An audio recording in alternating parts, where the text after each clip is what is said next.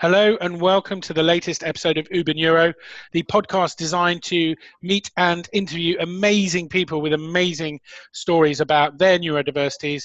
And that includes not only autism, but of course, dyslexia, dyspraxia, Tourette's, ADHD, and so much more. And to find out about the challenges they faced, what they did next, and where they are now. And the purpose, of course, is so that when my 13-year-old needs a bit of inspiration, he can listen to a podcast and hear from incredible humans who have, despite or because of the challenges they faced, absolutely smashed it in their field. And talking about someone who has smashed it in their field, I am delighted to have with us today the incredible Sam Rathling. Sam, are you there? I am. Hello. Hello, I'm really honoured to have you on the podcast. I've known you for a couple of years now, and I'm going to let you introduce you. I could introduce you, but it won't do it justice. Tell us who you are and what you do, Sam. Thanks, Al. So first, thanks for having me on. My name's Sam Rathling. I am a LinkedIn expert. I work internationally with large corporations, with big sales teams to help them smash their results on LinkedIn, as well as helping smaller businesses through masterclasses and workshops to get better results from their LinkedIn activity.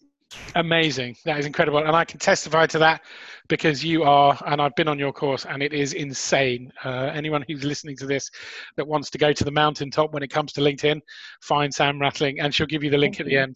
She is off the chart. You will meet no one like her.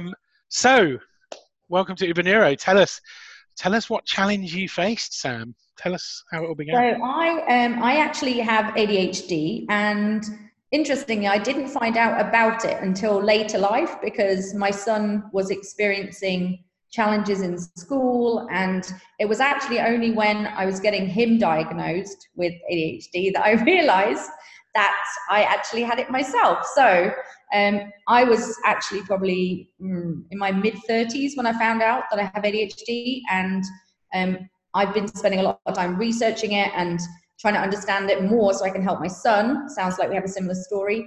Mm-hmm. And for me, I now see it as my absolute superpower. Yes, I identify with that immensely. I only really discovered that I'm an undiagnosed ADHD when my son was going through what he went through. And I think it's funny because when we were kids, perhaps, and I'm older than you, but when I was a kid, certainly, you just got a clip around the ear and were told to stop being naughty.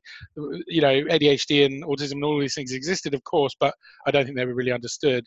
So tell us, when you found out, obviously in your mid-30s, I think you said, what did everything click into place, or were you kind of resistant to it? It's weird. I was like, this just makes so much sense to me now. Like, that's why my brain works the way it does. And it just made everything that wasn't clear about how I operate and why my mind goes a million miles an hour and why I get distracted and I have no focus. I was like, this is a perfect explanation. And now I get it. And so I think everything just kind of clicked into place for me. And I went into kind of mega research mode, I guess, because I thought, well, A, to help Oscar, my son, but also because I knew that if I could get to the bottom of what it was and how it was affecting me, then I could make my world a better place for me and him if I properly understood the condition. Yeah, absolutely. And it's funny, that learning helps you, helps him, helps your relationship with everyone. I mean, for me, it's helped my relationship with lots of other people I know who have neurodiversity. And even people who don't have neurodiversity, I think it helps me just be a kinder human. You know, I'm just a bit less judgmental of people. Yeah, absolutely. Sure. I think I was turning into a bit of a Victor Meldrew, to be honest, Sam. I was just getting moany and whingy and judgy about people. But now I think to myself, well, maybe they've got a neurodiversity. Maybe their brain doesn't work in the way I think it should work. How dare they?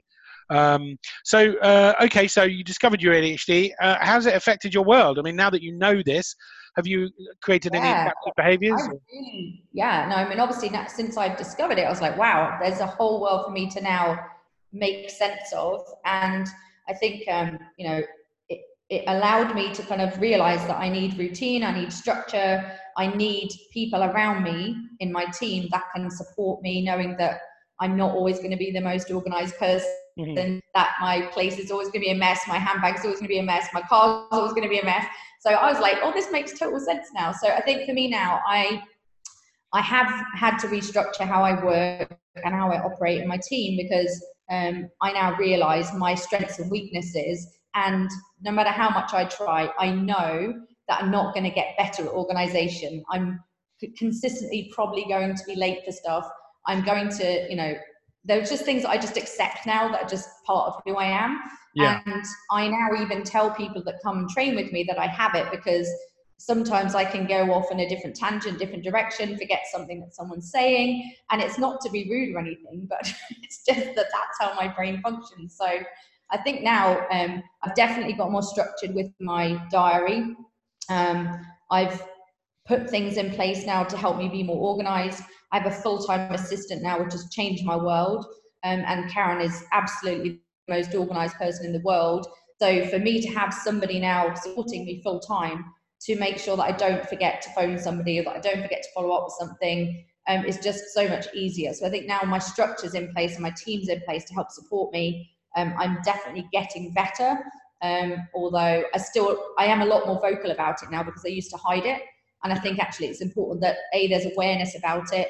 And secondly, that it makes sense to people why I am the way I am. When they meet me, they kind of go, oh yeah, well, that makes sense, you know. Absolutely. And obviously your son going through a journey as well has that had an impact on how you are and how he is? How's it affected him? And does it change the way you communicate? Definitely. I think from a communication perspective, instead of getting, you know, before when he was naughty or he was, you know, just disruptive or had a meltdown or anything, I just put it down to him being, you know, just the way he is. But now I know and understand his condition. I would never try and resolve a situation by shouting at him, first of all. We communicate in a completely different way now. We use breathing techniques to calm him down if he's having a meltdown. So he does something called belly breathing, which I use as well. We've changed this to nutrition as well, actually. So I know nutrition is a lot to do with, you know, impacts and effects. So he was asked by his chiropractor to go completely gluten-free and dairy-free. So we did that together. And I've now discovered that being gluten-free is a lot more calming on him. Right. And it's actually worked the same on me as well. So, you know, so we've definitely looked at his nutrition, his diet, and how to calm him down in certain situations, especially at school. He gets bullied a lot at school, and they pick on him because they know that he will react because he has ADHD, and they know that he's going to get into this big meltdown, and they think it's really funny. So a lot of kids taunt him, and I find that really distressing. So we've kind of got a really good, strong communication log about what's going on with that. But I definitely am a lot more, I'm definitely different in my communication with him now, because I understand how his brain works, and I know that he needs routine. I know he will have a meltdown if anything changes or is different to what he was expecting. And certain situations now, I'll just take him away from the scene and just get him to breathing and get him to relax. And whereas before I just got angry with him and shouted at him. Yeah, and I think it's interesting. I had a really fantastic interview early on in the series with a lady called Kelly, who runs Born Anxious, which is a clothing line for kids with sensory disorders. So no labels, no weird stuff on. And she said to me, the key thing she learned is it's not a behavioral event. When they're having a meltdown, it's not a behavioral event, it's an emotional one. They're not misbehaving. They just can't cope, and it's stimulus based. And I love what you were talking about food. I've been seeing a lot about that lately, and I think there's a massive impact there. Okay, so having gone through all of that, having been ADHD all your life and only discovering it relatively recently, tell us where you are now. Tell us all the amazingness about Sam Attling. Well, I think actually now thinking about it, I mean, I only do things in my business now that my superpower enables. So delivering, training, getting on a stage, inspiring people, all the things that don't require, that require my creative brilliance, but don't require my lack of organizational skills or administration or process or anything like that, that bores me really easily, distracts me and takes my focus away. So I think the big thing for me is just narrowed focus on the one thing I should be doing in my business, which is delivery or sales. Everything else now is with somebody else.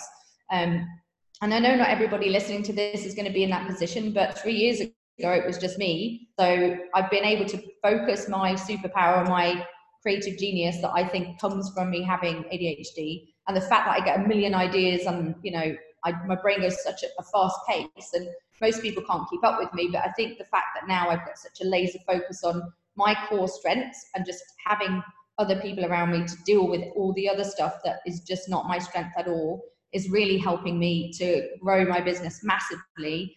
And I now realize, well, I do have to appreciate that not everybody is like me. And I have to, calm my pace down and my speed down in different situations. But I now realize that that's probably what's helped me the most to get to where I am in my business and my career and my personal brand. And I'm actually going to get a lot more vocal about the fact that I have it, because actually when I've revealed it to people, people have stepped forward and said, look, I could really do with your help. I think I'm undiagnosed. What have you done? How can you help me, etc. So it's definitely an area that I want to help more people in. Amazing, amazing. Well, I'm sure you will.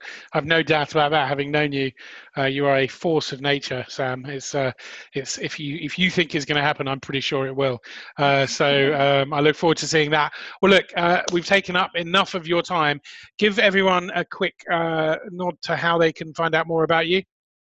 Well, obviously, given that I'm a LinkedIn expert, feel free to reach out to me on LinkedIn. So cool. Just find me Sam Rathling. If you want to check out any courses or workshops or anything like that, then go to linkedinbound.co.uk or grab a copy of my best-selling book on Amazon. Just type in Sam Rathling and you will find my latest book, which is an Amazon bestseller, and it will help you to create massive amounts of business on LinkedIn. Awesome, brilliant, and I can testify to that. I think I've given you a glowing review as well, so I think it's an incredible book. And you are an incredible soul. Thank you so much for giving us your time and attention. I know you're busy, and I know you've got to rush off in a moment, but thank you once again for coming. I'll just wrap up, and then I'll speak to you after for 1 second before you go. But to everybody else that's listening, thank you so much for giving us your attention.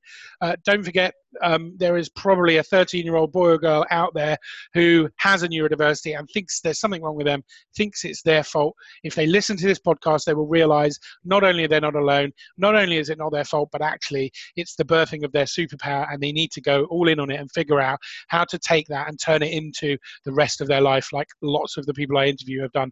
Thank you all so much for listening, and we'll see you next week.